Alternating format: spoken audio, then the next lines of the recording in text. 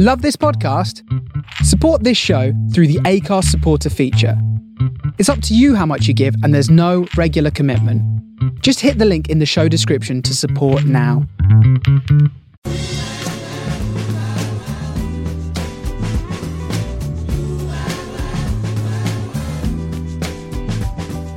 This is the Soho Radio Podcast, showcasing some of the best broadcasts from our online radio station, right from the heart of Soho, London. Across our music and culture channels, we have a wide range of shows covering every genre, along with chat shows, discussions and special broadcasts. Here is just one of our recent shows. To catch the full show, head to our Mixcloud page or listen live at sohoradiolondon.com. Hello everyone, I'm Amy and this is Sophie. Hi. And we are from Bad Form, a literary review by and for Black, Asian and racialised community writers. And we are taking over your radio waves today. Sophie and my recap of 2020 to 2021 Books of the Year, otherwise known as Books of the Pancetta, Books of the Panoramic, Books of the Panna Cotta, whatever you would like to refer to them as. We will be taking you through our personal favourites of sort of 2-month periods, not to get too specific, from March to March, discussing them with you and giving you a little tune to go with each book, which I think is quite cool. So you can get an idea of what we've been reading over at Bad Form, what we've been enjoying.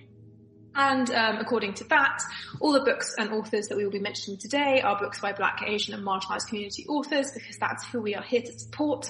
And similarly, the music artists are all Black, Asian and racialised community, because we love a theme. We do love a theme. So without further ado, I will allow Sophie to introduce herself to you. Yeah, hi. I'm Sophie. I'm Bad Form's features editor. I am a PhD student and I work on Blackness and world making in France. And I also love reading very much. And I've tried throughout the lockdown. Yeah, everyone was like, it's the lockdown anniversary. So we thought we'd do a big recap. And my first book is actually very, I think, on brand for this year because it's Otisam Moshfegh's My Year of Rest and Relaxation. This book is quite famous. Most of the books are quite famous. I think we should believe the hype because the hype is usually very right. And so this book is just a really interesting, the premise is this girl, right, she's very rich, she's quite depressed, and she decides that she's going to sleep for a year using loads of pills. And that's what the book is about. And it's one of the first things that I read during the pandemic, because at first I couldn't really, I was stuck at home, lockdown, didn't really want to do anything. And I bought that on my iPad. I never read ebooks, but I was like, you know what, I can't go to the bookshop anyways, I'll just read this one. Yeah. It was just really good. Yeah, I don't know. Yes, so I guess that's the brief intro for this book.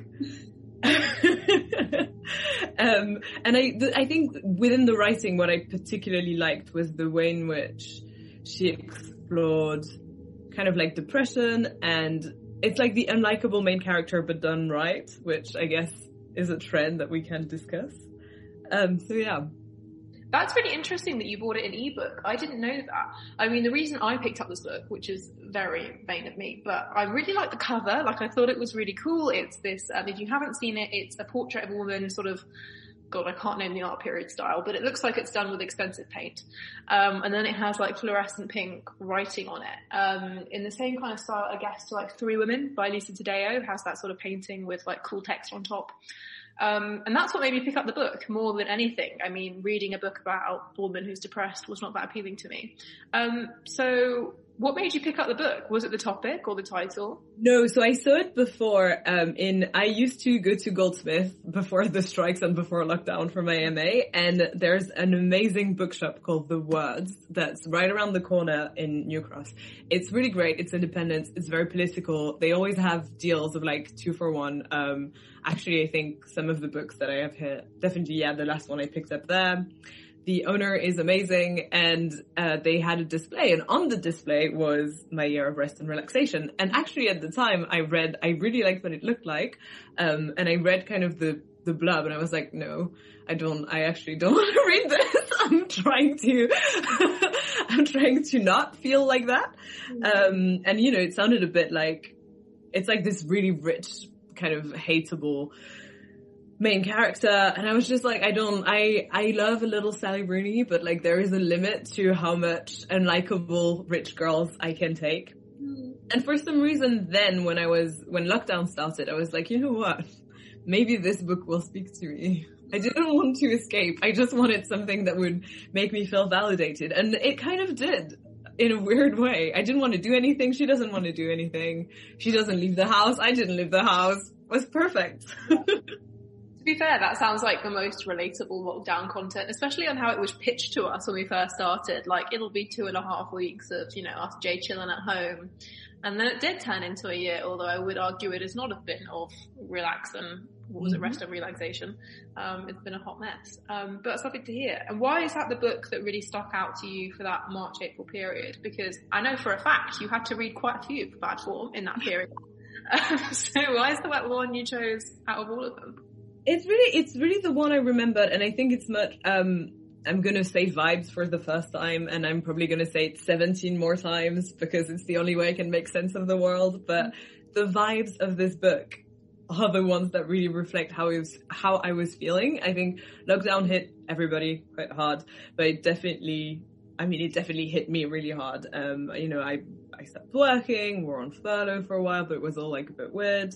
I was meant to like keep going for uni, I did not. So, and this book is just really about, I think whether or not you like it, it really captures something about being very, very down, in an exacerbated way, of course, but it does it in a manner that I hadn't really ever seen before, or read before, really. So that's something I enjoyed. And it's the main one, it's the main one I remember, really. I think a lot of the things that happened in that period kind of, like, I remember watching Cats with my flatmate, and I remember, you know, like the first time we, I don't know, trekked around East London trying to find flour because all the supermarkets were out, but a lot of it is very blurry. So it was just the first one that came. Yeah. Should we play the first song? We should. Yeah. So my choice for my year of rest and relaxation is Otis Brown's Somebody Help Me. And the reason for that is, first of all, that's how I was feeling. Second of all, it was in the soundtrack to the amazing, oh god, I was going to say HBO, but I don't know if it was HBO. Anyways, High Fidelity with the Zoe Kravitz, which was a miniseries that was not renewed. The soundtrack was incredible. This song was in the soundtrack. So, yeah.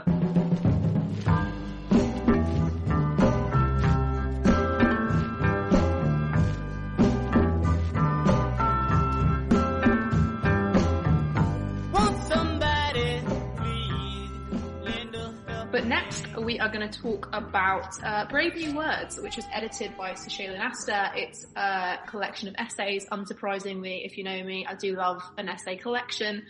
And this is my choice from March to April, because it was actually one of the first proofs we ever received as Bad Form. So I founded Bad Form in summer 2019 with the help of Sophie. And for those first sort of 6 to 8 months, you know, we weren't really getting much traction at all. And when you are a reviewer, what normally happens is a publisher will send you an advance copy of a book to review.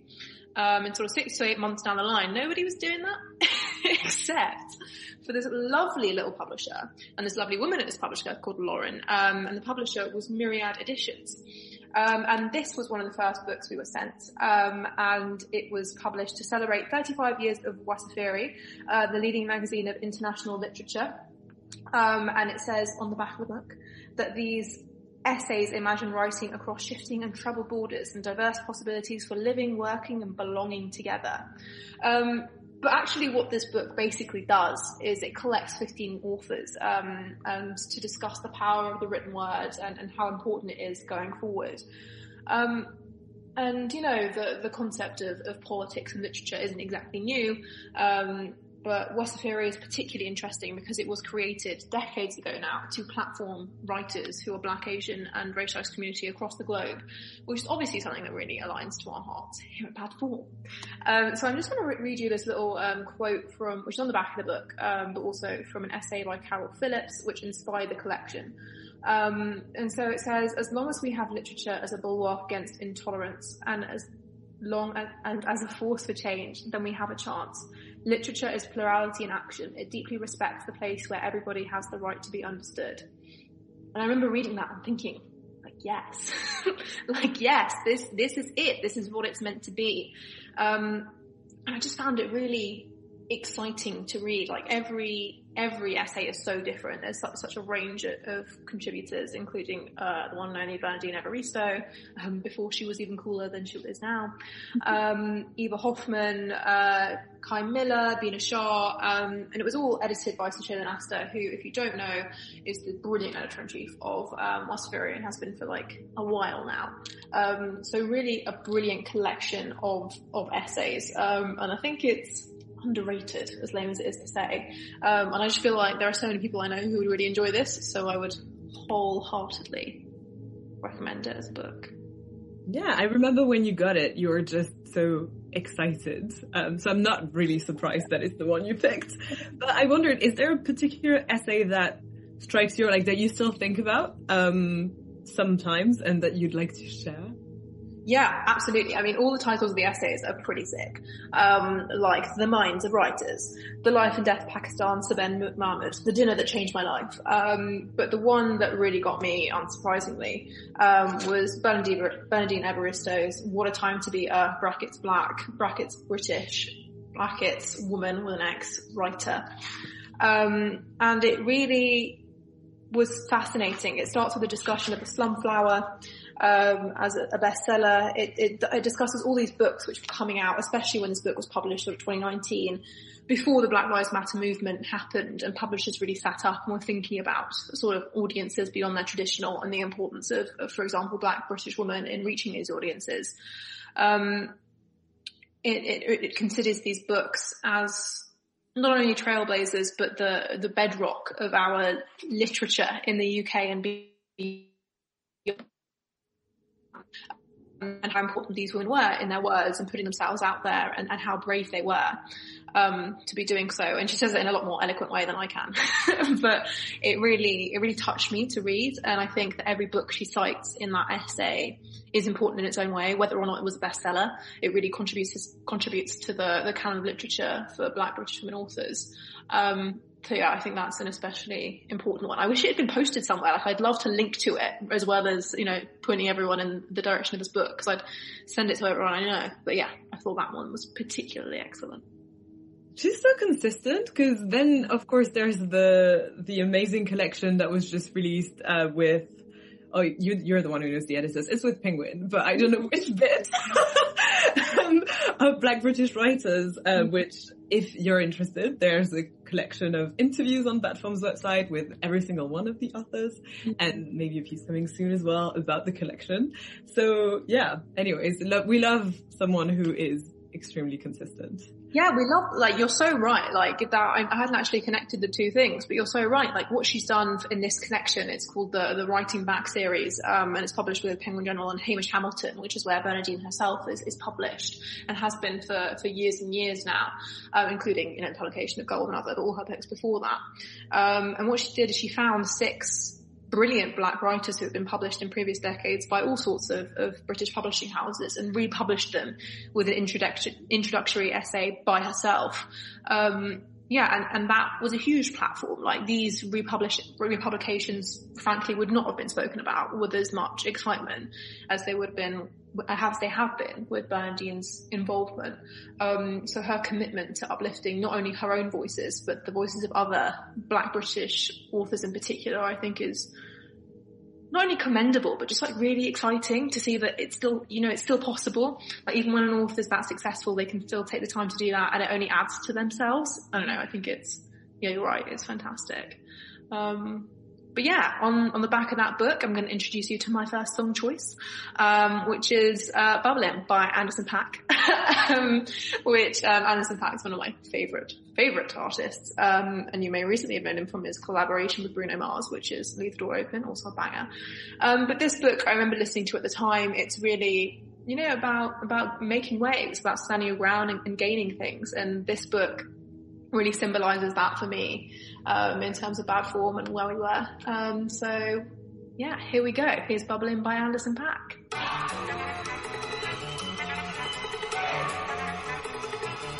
Look at you go! Okay, you This was great. This was a lovely song. And actually my maiden book is also by Bernardine Evaristo, which is really getting all the flowers in this takeover. It's Girl, Women, Other. I know that you've heard of it because it is maybe one of the most successful British books, let alone written by women, let alone written by Black women of the past few years. It got the Booker Prize.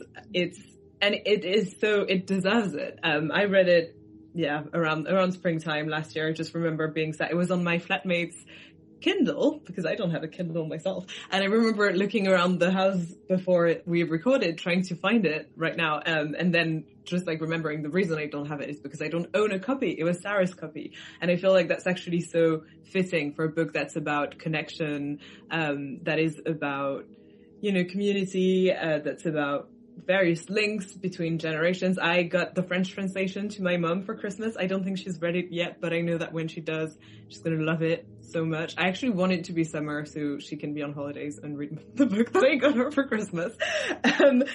Girl, Women, Other is, I think, not the easiest book to sum up because it's about, but I'm still going to try. It's about Black, British women and also some non-binary people throughout kind of the past, I'm going to be wrong, I'm not going to say it, throughout the past while, some decades, and they're all connected in one way or other.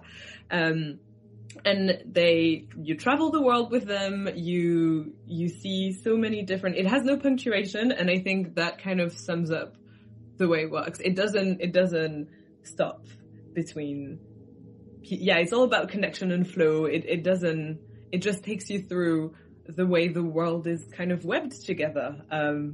For lack of a clear explanation. And I read it quite late, I think, compared to because now I'm really plugged into book news because of Bad Form, but I didn't used to be at all.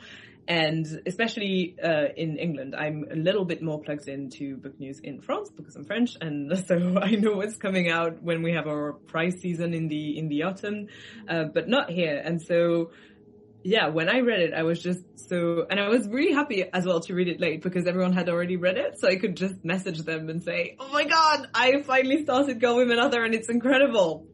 Yeah. Honestly, it's such a great book for that. I feel like everyone who's read it has that similar, oh my gosh, I'm so glad you enjoyed it too, which I feel like is pretty rare for a book which is so literary, I guess. Like very rarely do you get to connect with so many people about it. It's true. It's that's exactly what you said. And it's also really, I think, ambitious in the way it's playing with language as well. It's really pushing the boundaries. It's also quite, it deals with a bunch of topics that aren't necessarily the easiest, but I think the way it does it is really clever, and it actually means that I think it could be really good to prompt some intergenerational conversations. It would be really good to maybe introduce people to topics they are not really familiar with. It's just really good, and so I'm glad that it got so much press because people who wouldn't necessarily have picked it up would now because they've heard of it, because I think that's why also like prices are so important. We didn't talk about that again, but like they matter. If a book gets the Booker, people will read it a lot more than if it's just, if I tell you it's this book with no punctuation about Black women and other in British history. If I tell you it's the Booker Prize winner, yeah. Well, you say that. Actually, there's something really interesting going on with the Booker versus the Women's Prize, which this also won. So this year, the books shortlisted, being 2020, the books shortlisted for the Booker Prize, 3 of them hit 12,000 sales before the prize was announced, which was a record. And also not that many books. Like, if you think about 12,000, that's not like a huge number of people in the UK, considering the whole, the population of London is something like 8-10 million. So actually, like, as much as I think in the UK we like to think of the Booker Prize winners as being something that makes it really popular, I don't think it necessarily computes with the British public, whereas the Women's Prize winner always ends up being a massive bestseller. Like Hamnet by Maggie O'Farrell is just everywhere still, and that won it feels like a zillion years ago. It was only a few months ago.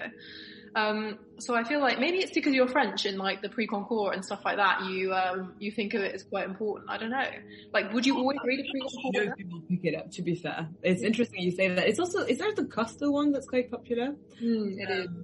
But yeah, I don't know whether it translates necessarily into all the sales. I just feel like books being talked about. Obviously, I'm really plugged into one side of the discourse that will talk about Urbana's in a Barista book a lot more than, I think maybe the main channels.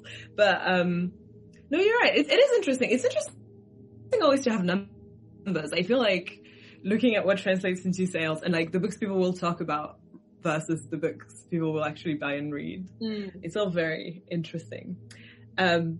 But yeah, I guess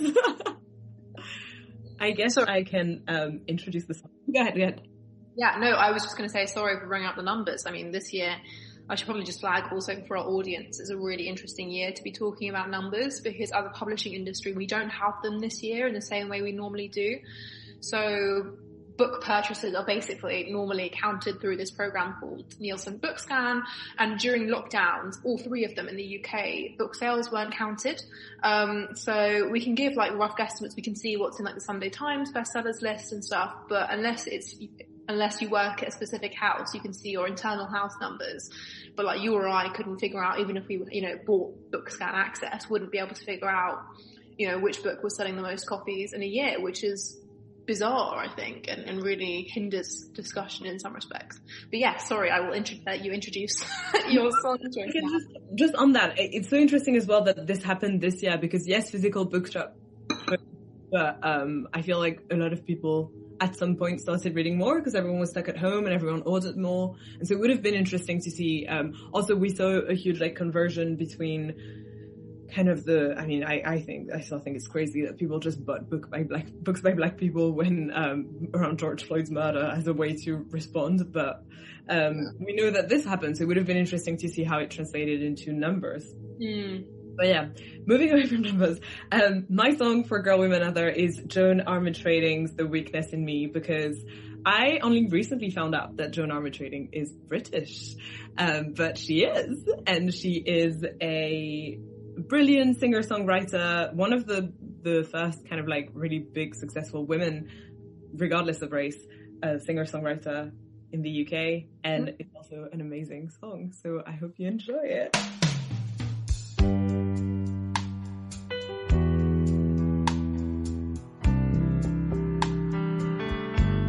I'm not the sort of person who falls in and quickly out of love.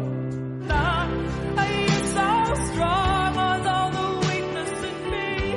Why do you come in and pretend? Another lovely song choice from Sophie there. I also did not know that. Fun fact about her British heritage. Always fun to learn. I really don't know that much about musicians versus authors. Really tells you a lot about my hobbies being reading. But yes, anyway, we move on. My next book for the May to June period of 2020, when we were deep in lockdown and I didn't really know what time it was, and actually I had to look up when I read this book to double check it fit within the time period, is Intimations by Zadie Smith. Interestingly, Zadie Smith is published by the same imprint as Bernardine Evaristo, which is Hamish Hamilton. which is managed by Simon Prosser, who also publishes great people like Annie Smith, just like a really, really great publisher, like has a really great eye for talent and nurturing it through decades.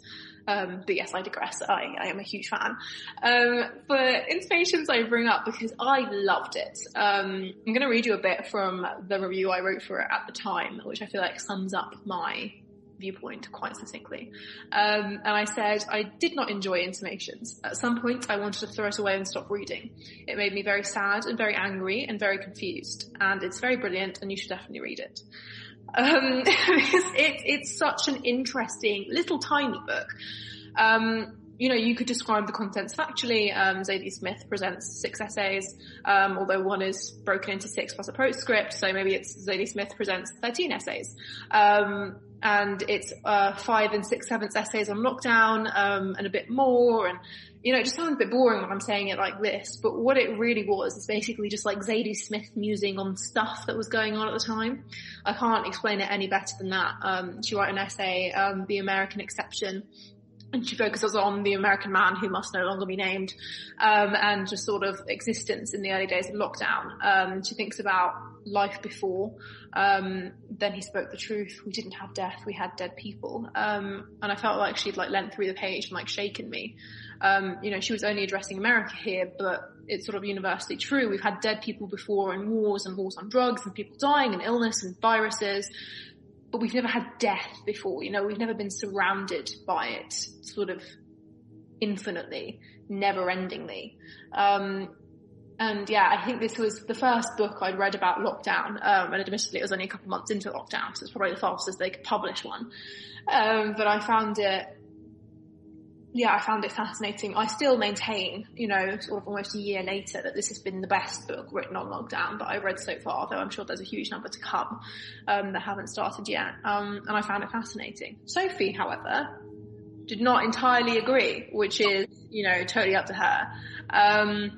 But yeah, I picked it up because of Amy's review, because I mean, who wouldn't, after this sentence that you have to read it is great. I think my problem with it was, and it's really interesting because when I picked it up, I posted a picture to my Insta story, and our good friend Cordelia messaged me and said, I think the best thing was the acknowledgements at the end. And I was like, interesting. Usually I agree with Cordy, so we'll see. I had kind of like the two ends of the spectrum. Yeah. So I was reading it, and I think my problem with it was the essays that weren't about kind of like life and lockdown. There was an essay about writing, which I thought was incredible. I'm not a fiction writer, but I have to write. You know, I don't write. I have to write for my PhD and my research, and for Bad Form. Like most of what I do is writing. And everything she said about that was incredible. I thought it was spot on. It was beautifully written. But the things she wrote about lockdown life, I was like, you're a very rich expat. Moving across borders and telling us about how when you pass your manicurist, you're wondering, oh, this poor man looking out the window, surely he needs money. Like, and I really hated that. I thought it was because she tried, oh God, I'm going to sound terrible, but I think some of it tried to be self-aware. So she was like, of course I'm very privileged. And then 5 pages of, yes, I'm very privileged and actually I'm complaining about lockdown life, but here's all the great things that are, you know, I don't know. It was really hard for me because of that, I think, to relate to it. I really like her writing. I ended up finishing it by like reading out loud, which I don't do that often, but I did a few times. When I was in high school, I couldn't read a theater thing that I had to read, like a play that I had to read for school. And I called my grandma and I was like, I'm really stuck. I can't read the Racine. I don't understand. And she was like, it's like poetry. Read it out loud. And so I thought, you know what? I'll try. And it actually worked. I read it to myself and I finished it. And I thought some of it was brilliant and some of it was quite infuriating, probably because of the class politics on the one hand, exacerbated by coronavirus, made it a bit hard. And I think, yeah, somehow I didn't really want to hear very rich people tell me about how this was hard and we're all in this together, because we weren't. But it was a good book. And I think you're a big Zadie Smith fan, but you always say you kind of like her nonfiction almost more than her fiction, am I right? So do you want to say a bit more about that? God, I always sound really horrible when I say this. I just don't think she's that good at fiction by comparison. Like, I just don't think they're on the same level. Like, she's a great fiction writer, obviously, but like I always think when she writes nonfiction, it's always stuff I remember. I always want other people to read her nonfiction. Like I enjoyed White Teeth.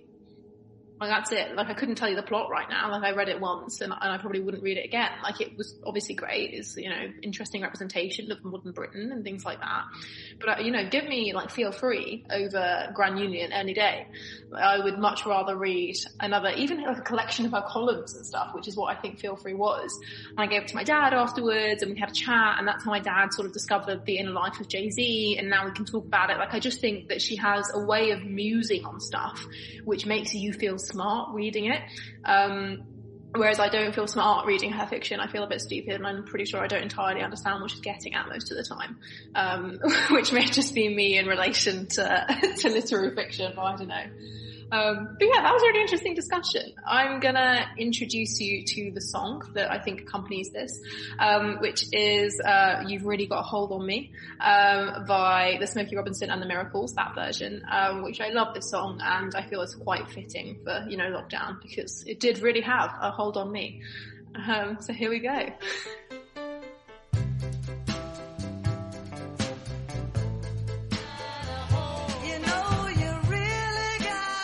I love this song so much with a passion, and I'm so glad you picked it. Right, next, July, August, summer, the parks were open, we could have our little quarantinis outside, we thought life was good again, and I read Take a Hint, Danny Brown by Talia Hibbert. And this, lovely listeners, was an incredible moment for me, because unlike Amy, in a sense, because Amy just said literary fiction, I don't know, I am a sucker for literary fiction. Most of what I read is very literary. I did the literary path in high school in France. I can say with a school validation that I think I'm reasonably well read. Because of that, I had to read the classics. So there you go. And I had to figure out what I liked and what I didn't like. And I had to, you know, exercise my sort of, yeah, like, I don't know, some stuff, poetry I cannot enjoy on my own, but I could enjoy when I was studying it in class and had to write like 10 pages on why this particular thing on Lies by Le Tremont was incredible. Anyways, Take a Hint, Danny Brown is Talia Hibbert's second novel in the Brown Sisters trilogy. And Amy kind of sent some proofs out. By that time, we were getting a few more proofs. And I saw the blurb, which was kind of this workaholic PhD candidate and her friend who works security in the university fall in love. And I was like, you know what? I'll read it. I am about to start my PhD. It'll speak to me. I did not expect the book to be what it was because I had never read romance, not really. Wow. And so, you know, the first sex scene, I was like, oh my God, this is very explicit. And it was incredible. And I don't even have my copy right now because it's in Germany with my friend Leah, because when she came back to London, we used to share a flat, and then she went back home to her parents to Germany over lockdown. When she came back for like not that long, and I was like, you need to read this book by Talia Hibbert. There you go. And so now it's there. My housemate now, Alice, she was filling down. I ordered Chloe Brown, and I was like, there you go. You're going to read this and you're going to love this. It's going to change your life. I could speak about Talia Hibbert's books for days. I just interviewed her for Batform, and she was really nice and really lovely, and she had amazing takes on why people write bad sex scenes. So run to the website and read that. Yeah. Anyways, Danny Brown. I didn't even really talk about the book.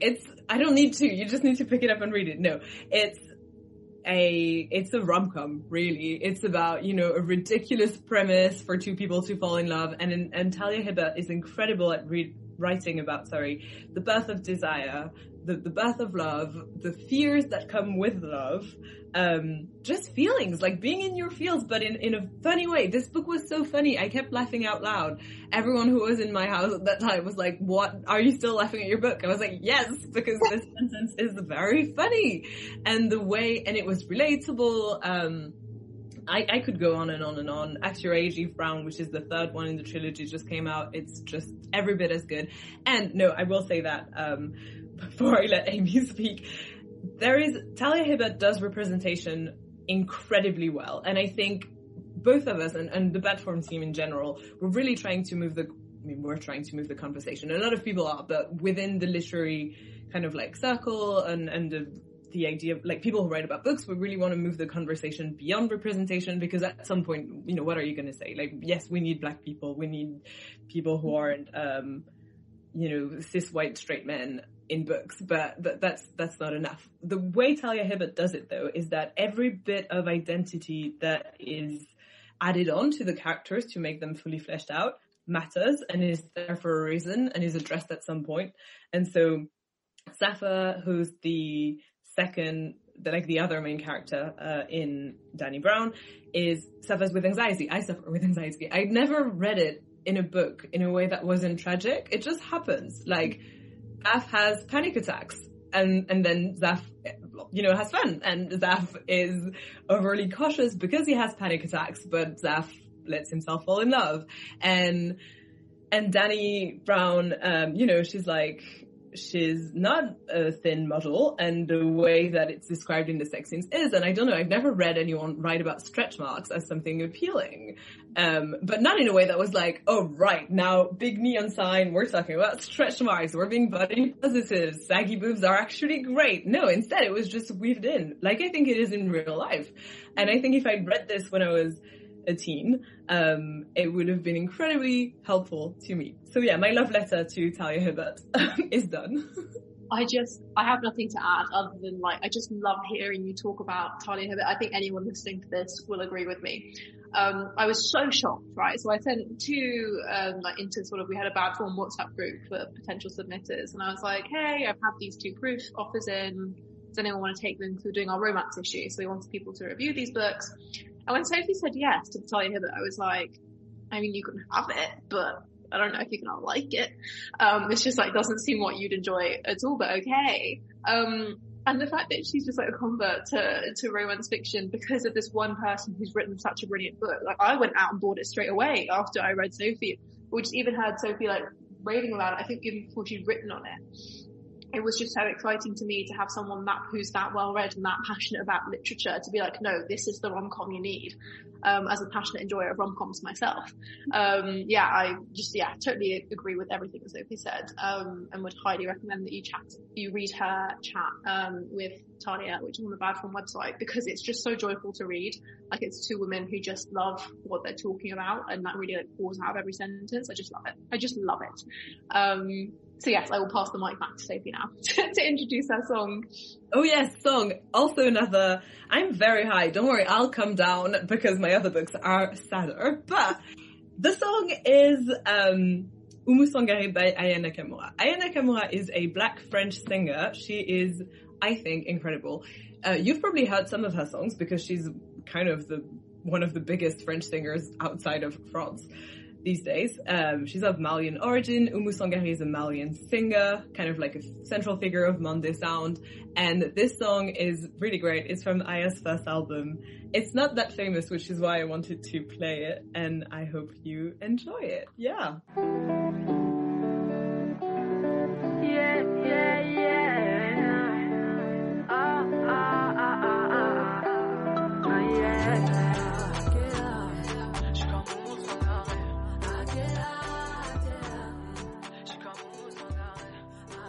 Well, I hoped you enjoyed that really joyful discussion of rom-com and happiness, because my summer book is super depressing, super upsetting, made me cry and quite stressed, actually quite an anxious inducing book. So yeah, this is not one for the romance lovers, though I also love this book, so maybe it is. The book I want to suggest as my favorite from the July to August, Everything Was Wonderful barbecue season, is Burnt Sugar by Avni Doshi. Again, this is really still quite early on into Bad Form's exploration of receiving proofs, especially from the Penguin General. I do work at Penguin, but in a different department, and I didn't know these people from work at all. This was all done over email, speculatively. And the very lovely Jane Gentle and Poppy North sent me some really great books, including this book by an author I don't think anyone had heard of really at this point in the UK, called Avni Doshi. And the first line of this book is, "I would be lying if I said my mother's misery has never given me pleasure." what? Like, absolute punch in the gut. Like, the entire novel is like this, like, sickeningly beautiful illustration of, like, the universal truth that all daughters turn into their mothers. I mean, the premise itself is pretty bland and a little bit sad. You know, a mother is starting to lose her memory and a daughter seeks her medical treatment. So Tara, the mother, is beginning to lose her memory, roaming the house at night, wanting to change the sheets for a child who has wet the bed, who has long grown up. And Tara, her daughter, believes that there is clearly something seriously wrong with her mother, and no one else or the doctor doesn't even believe her. So it's a pretty sad story, familiar, of a daughter becoming a carer to her own mother, sort of that reversal of roles. So I wasn't really expecting that much when I had it in. You know, I had an offer for an interview. I said yes, even before I'd read the book, because, you know, it would be good for bad form, whatever.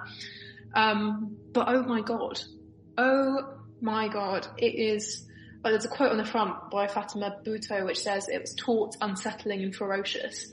And that, I think, sums it up entirely. You're so taut, you're like a string when you're reading this. You're so deeply uncomfortable. Her ability to articulate discomfort is second to none. I've never read anything like it. It is horrible, even for someone who's never written or experienced anything like this. I mean, I'm very lucky I've not had to go through this myself, but I felt like I was going through it. It really made me want to hug my mum and love my mum, and gosh, it was difficult. And also, turns out Avni's really great. I sent her some email questions. She answered them really, really well. And I asked her about that, you know, aspect of discomfort. I was like, did you set out to write something that made me feel so deeply uncomfortable? Maybe that's insulting and I shouldn't have written that in a question, but I did. But Avni said something I thought was really enlightening. She said, I can't speak for other writers, but I think part of writing this novel, and perhaps learning to write in general, has been a battle with my inner censor. I wrote many drafts of this story before I got to this place, and allowing myself to write with intimacy was something I had to cultivate over time.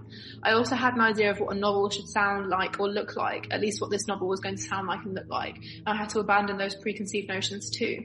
The intention was definitely not to make readers uncomfortable, at least not consciously, because I wasn't thinking about the reception of the book while I was writing. That would have been overwhelming and scary, and I had to tread lightly. And I really do think that Doshi moves on the concept of what a novel about motherhood or daughterhood, daughter-ness, is there a word for that? I don't know. No idea. It really moves it on. I wouldn't say there's a story to it as much as there is an existence to it. You know, this relationship exists, and you just observe it. And that was proven. You know, it was longlisted and then shortlisted for the Booker Prize, which is, you know, unreal, and very excited to see in a year where there were some really fantastic books. I think of all the years to enter the Booker Prize, this was a tough one. So really, really amazed by this book. And I don't know if I would recommend it, actually. I think you have to be in a really healthy mental place to read it. Sorry, I've been going on about it forever, Sophie. But yeah, I found it really tough to read. But I will never forget that experience. I still think about it to this day, and I haven't picked it up since August 2020, maybe July 2020. Yeah, I think it's just an incredible piece of work, really. Do you think it was interesting for you to read, because if I'm not mistaken, correct me if I'm wrong, Avni Doshi and the characters in the book are all South Asian? Yes. Do you think it was interesting to read this from that perspective rather? Because I know from a couple of the books that are coming out for me, it was also interesting to look at hard feelings, like universal stuff, but that you never read from a perspective of someone who's not like white and middle class. So yeah, do you think that's something that played into it? Oh, definitely. Like, I'd never read the story of an Indian daughter in relation to her mother that wasn't just like a glowing praise of like Indian matriarchal family lines and sort of the difficulty of having in-laws. I'd never really read about that relationship between mother and daughter, because the emphasis is always on daughter and mother-in-law. And to read that and not just see it on, you know, a Bollywood film was bizarre in a lot of ways. Like, I've never experienced, you can't really re-experience that for the first time. I don't think I'll ever feel like that again. But it was, like you said, I do want to move the conversation, as Bad Form does, beyond representation, but that was a true moment of, oh wow, other people have that too, which is bizarre as an Indian person, because there's quite a few of us, but it was quite incredible. Yeah, and the song I picked for this is not I don't know, it sort of evokes a similar reaction in me. I think it's one of the albums of the year, Ungodly Hour by Chloe and Halle, and this song is called Lonely. And yeah, it's not directly about, mother and daughter, but it does discuss that loneliness, which Avni Doshi discusses so much in her book. So, Lonely, here we go.